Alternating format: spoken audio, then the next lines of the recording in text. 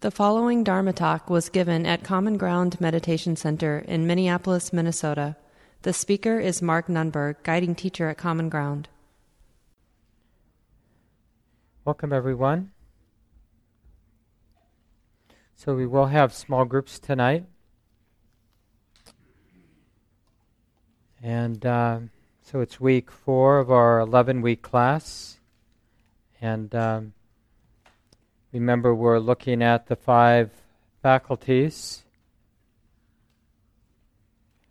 And it's always in the Buddha's, the way the Buddha talked about spiritual life, whether we like it or not, it always begins with wisdom. I mean, however feeble the clarity of the mind is, the understanding in the mind, because whatever clarity we have supports some effort to be awake, to be interested, right?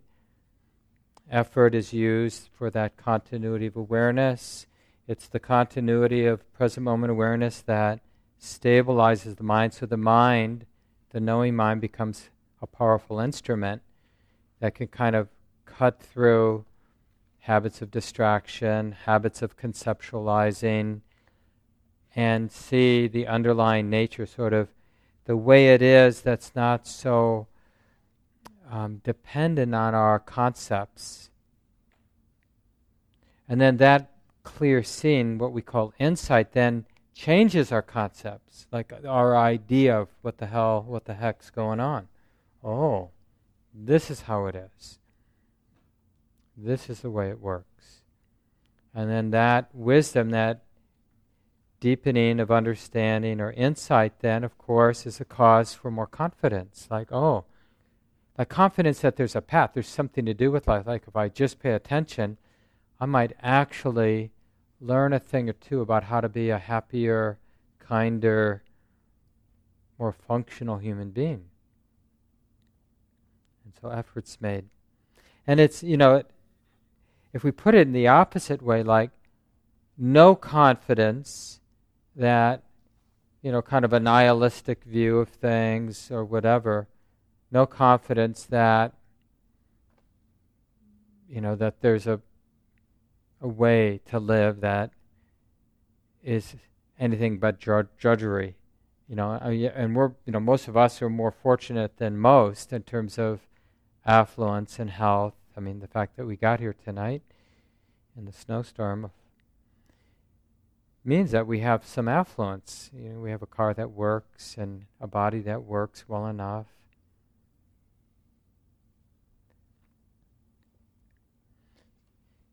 Yeah, so just this, confidence that, so the opposite, no confidence or a giving up. And so the effort would be, why bother?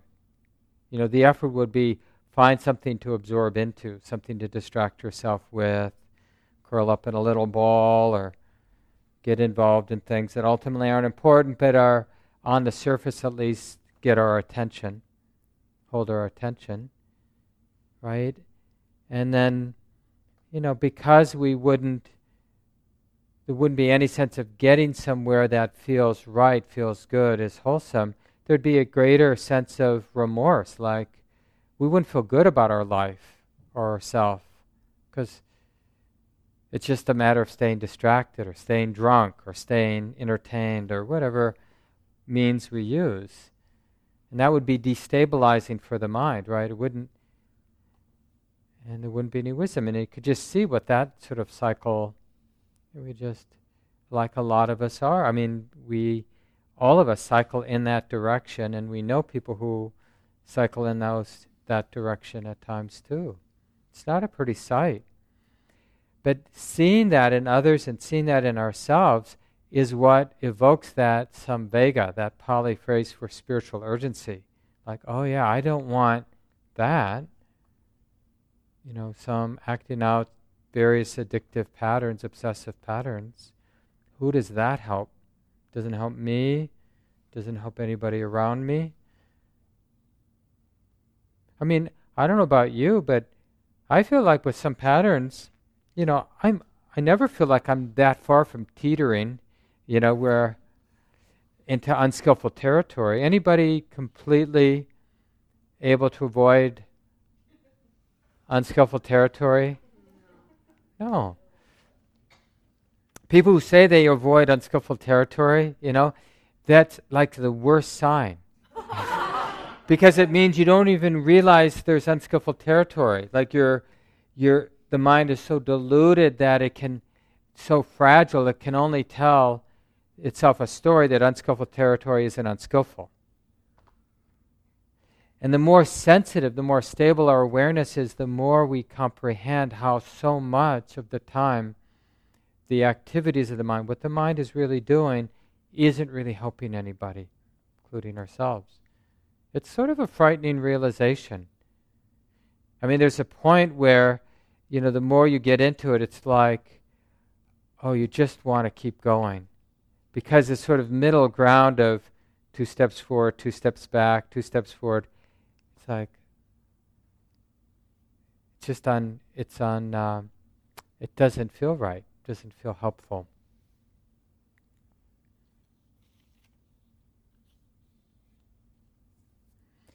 In different suttas, discourses, the Buddha talks about like that initial faith, and this might be nice in the small groups tonight, to tell a little version of your Dharma story, because often it has to do with some sense of the unworkableness, ungovernableness of life, of having a mind and body, having a relationship.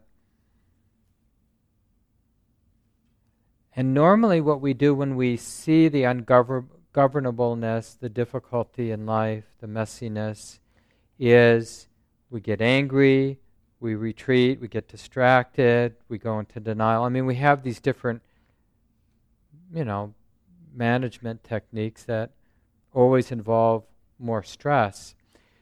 But the step on the spiritual path is when we see that, and actually there's some faith and joy, there's some confidence and joy, like, oh, I don't just need to freak out that life is the way that it is. There's a way forward. There's something to do with life as it actually is. Basically to get interested. And that there's a lot of joy in that. It's sort of interesting that the cause for the joy would be comprehending suffering, stress, the limitations, the messiness of life a little bit more clearly. Being a little bit closer, a little bit more undefended and open, and realizing, sort of taking a good look.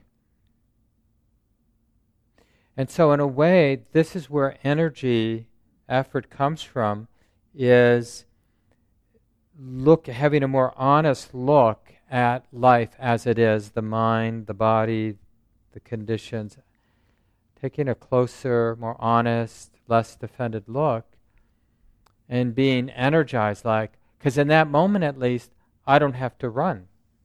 I don't have to pick up some pattern of denial or distraction. There's some, not a complete sense, not a clear sense even, but some sense of using the energy of dukkha as a support for transformation, right? Because what does dukkha do when we're not complaining about dukkha, the difficulty, the messiness? It's interesting. It's energizing. Like, how has this come to be? How is this messiness, whether we're looking on, on a societal level, the, cycles of oppression, meanness, or interpersonal relationships like judgment, controlling, shutting down. How does this come to be? Because there's some sense that we're participating in it. We're not just like a helpless victim. That's the real turning point. But that isn't seen unless we're willing to get close to dukkha. We have to, be exposed to dukkha in order to recognize, just in the beginning steps, that we're participating in it. We're not just some external force like God punishing us by giving us this particular fate, this particular life situation, this particular body, this particular messy world, and we're kind of condemned to this difficult. But see, those sorts of understanding, it doesn't support interest. It doesn't support actually being open and curious. Because we have this very compelling idea that I'm screwed, or other people are screwed, and I'm the one with good fortune,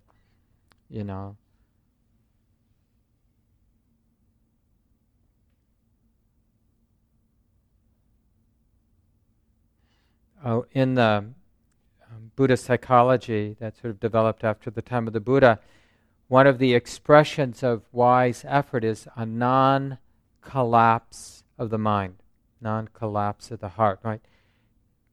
The heart, mind, it stays, it's like willing to show up.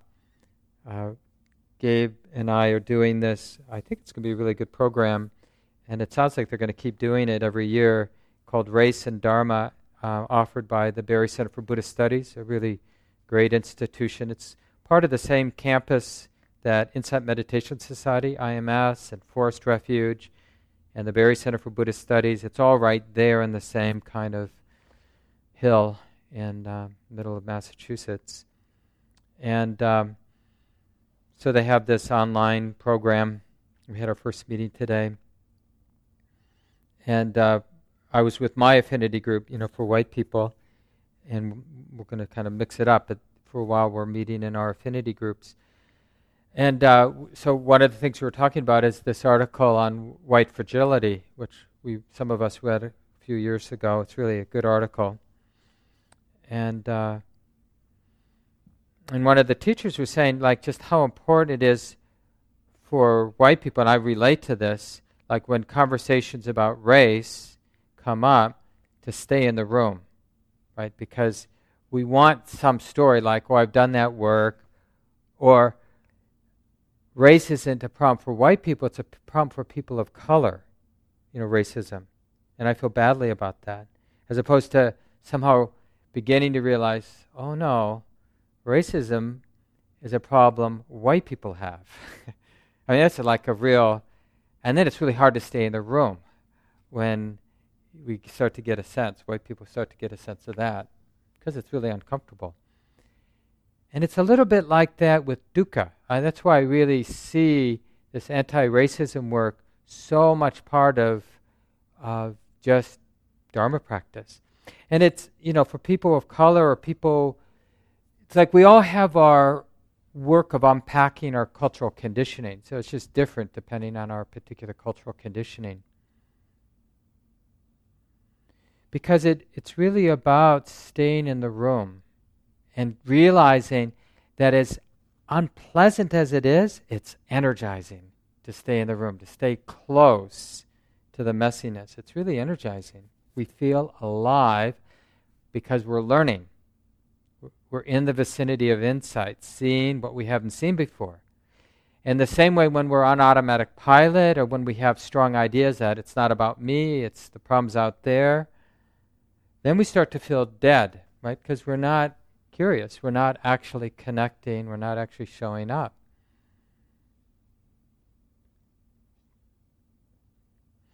So be really on the lookout this next couple of weeks when we're talking about effort, about the mind, the heart's relationship to dukkha. So I think everybody knows the word dukkha. It's better than suffering, just to start out with a different word. So this is the Pali word, of course.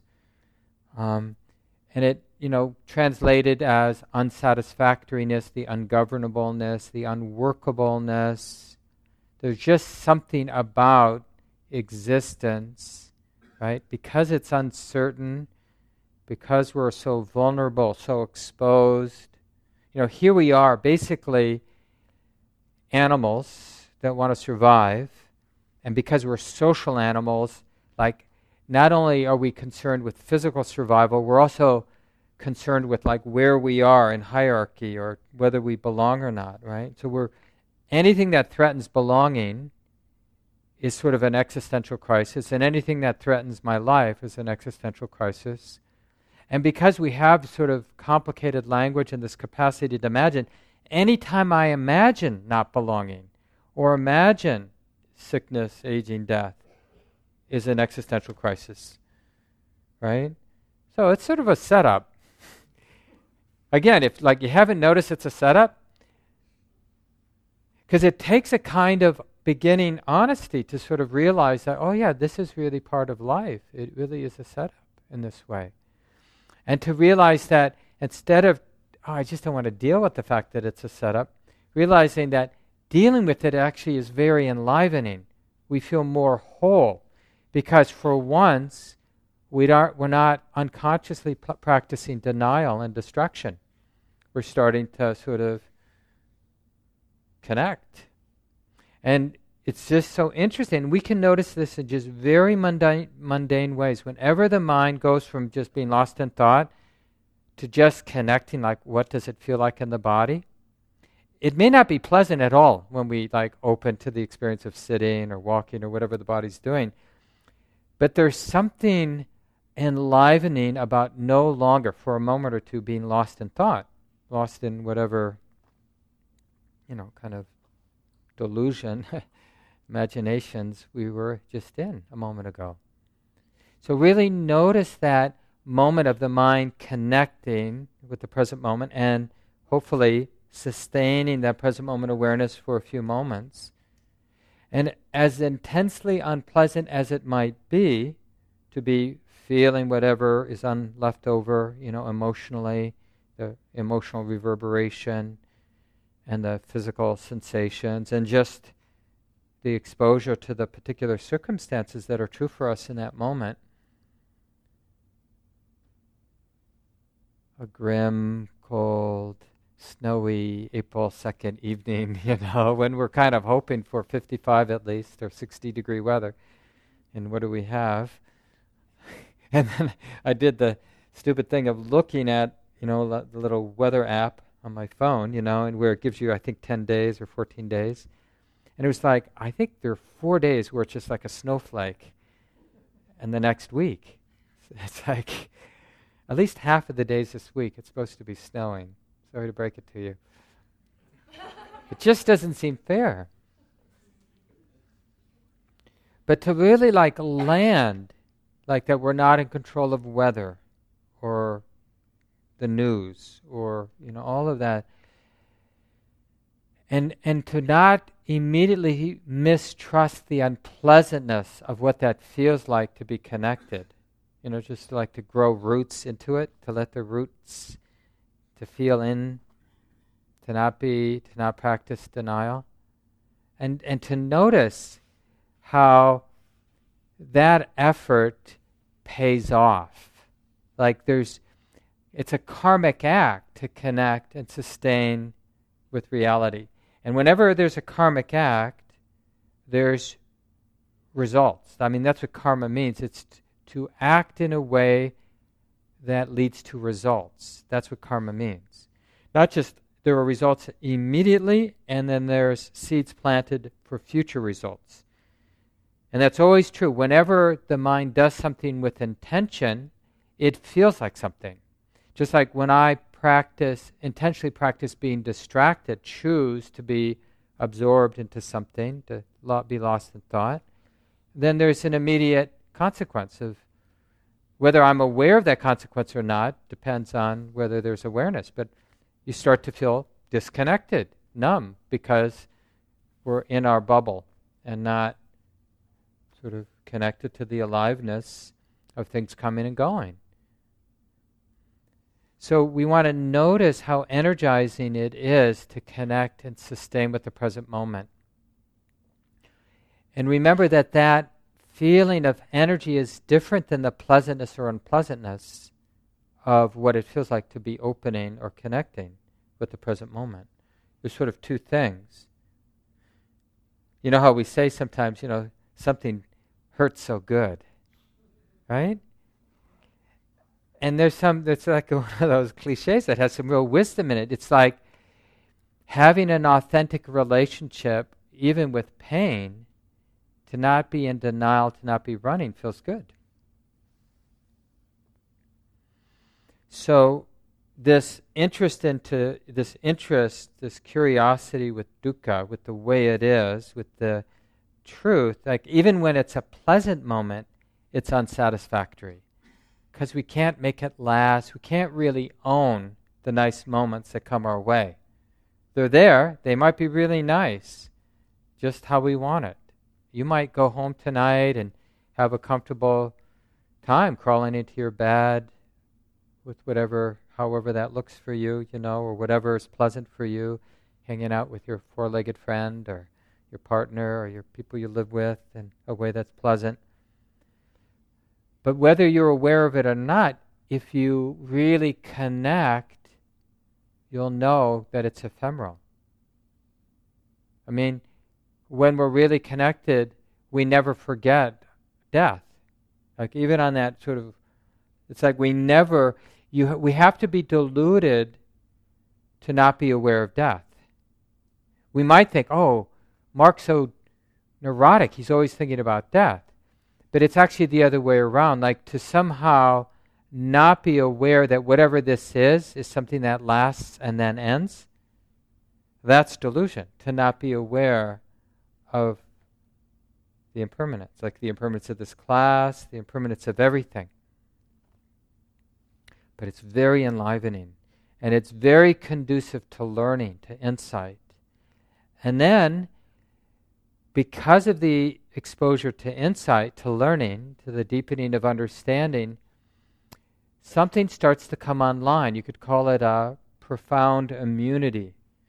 So there is karma, there is cause and effect, there is dukkha, and then there's immunity. It's like life is uncertain, there is this profound vulnerability, ungovernableness, and it's okay.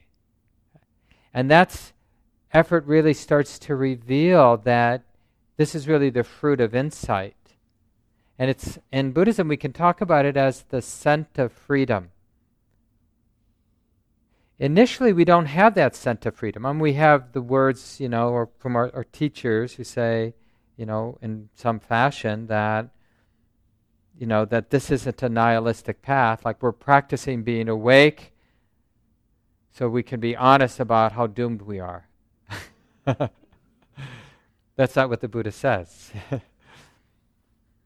We practice being awake initially because it's energizing, it's enlivening to not be in denial.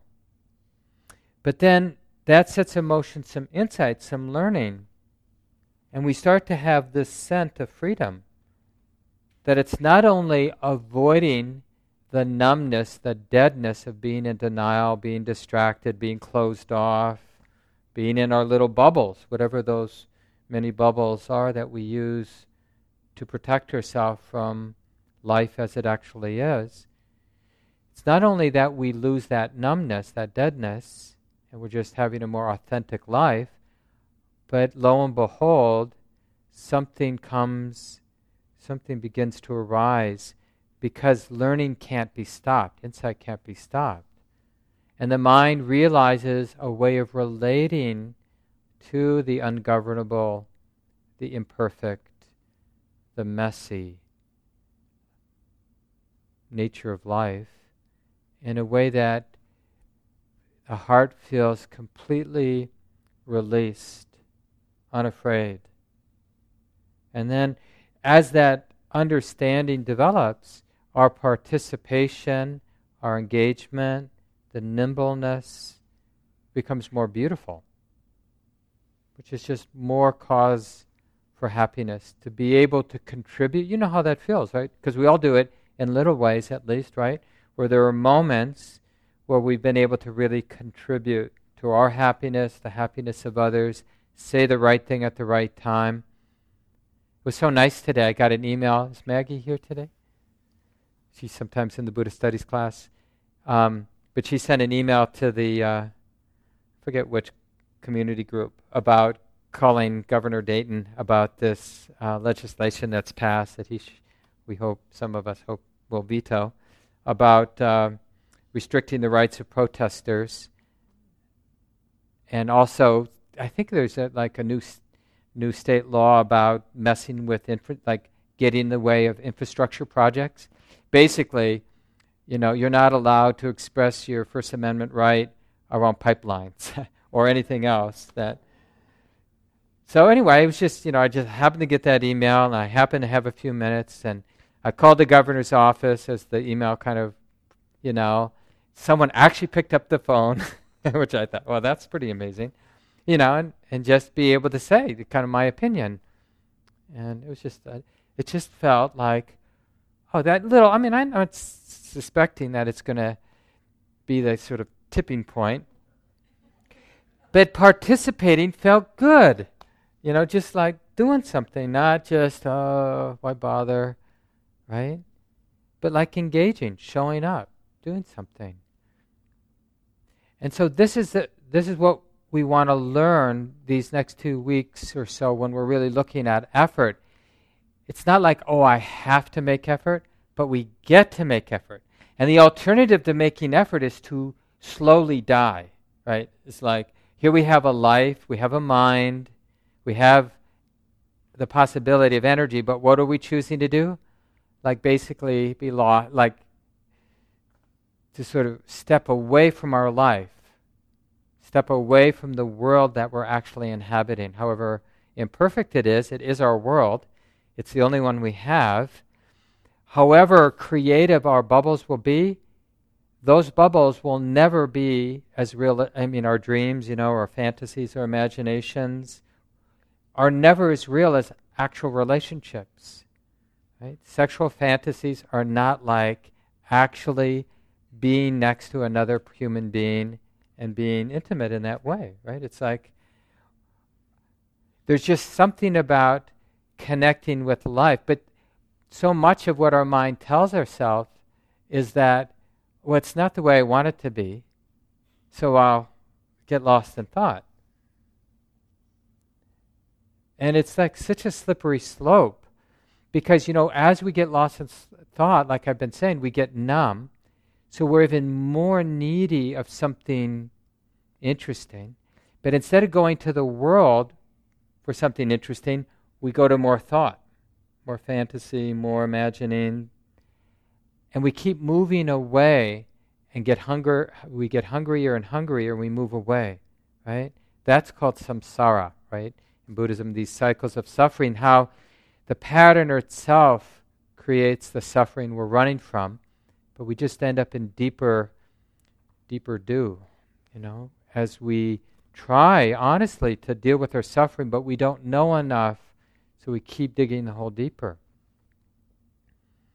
So just notice the energy, and notice the energy we get from connecting and sustaining wherever it sits in daily life.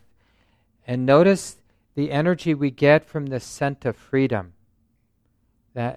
Because that's the energy that makes us want to do the one thing, like from a self point of view, we can do. Because initially, it's a self-centered project. We can't go right to emptiness and like, okay, it's nature's business. It's all nature. There's no self here.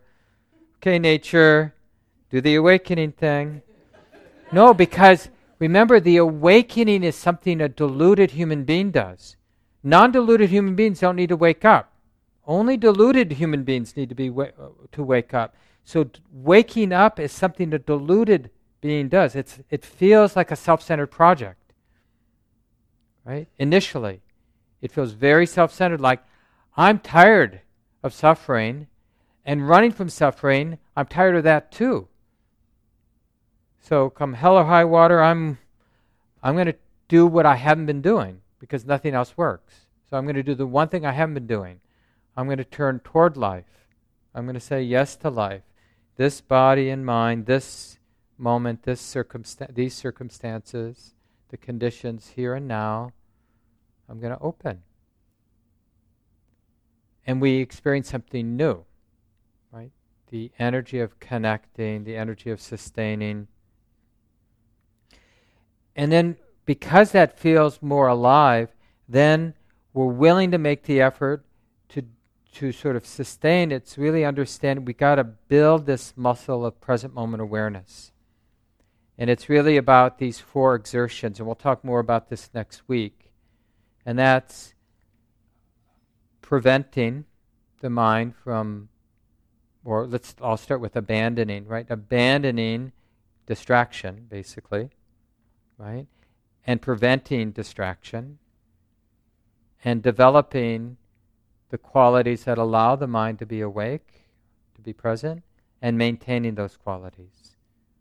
So we want to practice the preventing without kind of that tight repression, like being afraid of making a mistake. And we want to abandon without aversion. We want to develop wholesome qualities that allow us to be awake without greed. And we want to maintain wholesome present moment awareness without being conceited about it. Oh yeah, I'm really awake. I'm really present. So there's, it's like effort has to be wise. Makes sense. Like we don't want effort that's counterproductive. We want to make effort that goes in the direction, leads, that onward leadiness. Remember we talked about that the last 2 weeks around faith energy, that it has an onward leading quality to it. Like it actually, when you look at the 5 faculties, we have faith, and at the other end we have wisdom. So faith is that onward leading energy that actually leads to the transformation of understanding. That's the wisdom piece. That's the definition of confidence or faith, is it's an energy that leads to things changing. Whereas samsara, we're making a lot of energy when we're in samsara, the cycles of suffering, but it doesn't lead anywhere. It just leads to more of the same. We always do what we've always done. We always get what we've always gotten. So nothing changes. So when we talk about confidence or faith in a spiritual sense, it's that energy in the heart or mind that actually supports a real transformation of understanding. So I'll leave it here, but we'll pick it up for at least 2 more weeks, or 1 more week and probably 2 more weeks. And then for the small groups tonight, a couple thoughts. I mentioned one already. It's just a small version of your Dharma story, but in terms of the presence of faith or confidence in your mind, in your heart, and how that was energizing, that had that onward leading, like allowed you to go in a new direction, right? And even if you're going back 20 years, like what was the, this is a time where we get to tell a self-story, right? A little bit, but we're highlighting how probably because life was hurting us, and in this case, the pain of life caused us to take a closer look. The mind started to understand something that was inspiring. Oh, maybe there's a way. Maybe there's something to do. And how that was allowed you to make some changes. Even in relatively mundane ways. So and then I went on my first Buddhist meditation retreat. It might be I left that relationship, or I left that job, or I, spoke truth to power, because these changes, these shifts, like breaking out of a strong personality pattern and going in a new direction, has that same flavor of spiritual freedom, not being imprisoned by these cycles of suffering that repeat, that recreate themselves. That's one thing you might share in your small group. And then the other is just the presence of doubt. And this is interesting, especially those of us who've been in the practice for a while. It's like, oh yeah, I really trust the Buddhist teachings. They just make so much sense, but I'm pretty sure I can't do it. I have this kind of mind, or I've got these details in my life. My parents are old and they need my time, or whatever. But just like how the mind justifies, because we hear these sort of amazing stories of spiritual practitioners willing to practice as if their head is on fire, right? We have these kind of graphic images. And we just somehow think, yeah, but not me. I'm just, in this sort of middle-aged, privileged guy, I'm in this part of my life where, yeah, maybe when I was a young guy, but now I'm over here. And I'm just on that long slide into oblivion. Maybe in my next life I'll have better circumstances. So like how doubt comes in. The opposite of like, oh yeah, this is inspiring. I can do this. I mean, that's the whole point. The Buddha exists as a symbol like, you can do this too. There's, in this messy world, in this very imperfect world, there is a way to be really free, really alive, really engaged, not burdened.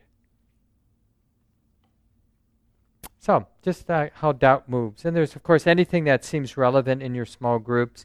Remember to sit close. Remember to really respect the process. So, share your names, even if you have your name tag there. Decide the order. Really, like when the other people are talking, really settle into your body so you can be there. And you don't have to give them anything. Your gift is just to be radically present as they share. And to really hold the space so if they run out of things to say, it's really okay just to sit together in silence until your 3 minutes is up. Any questions about the small groups? So what do you think? A little less than 60? Why don't we do 18 tonight? This talk, like all programs at Common Ground, is offered freely in the spirit of generosity. To learn more about Common Ground and its programs, or if you would like to donate, please visit our website, www.commongroundmeditation.org.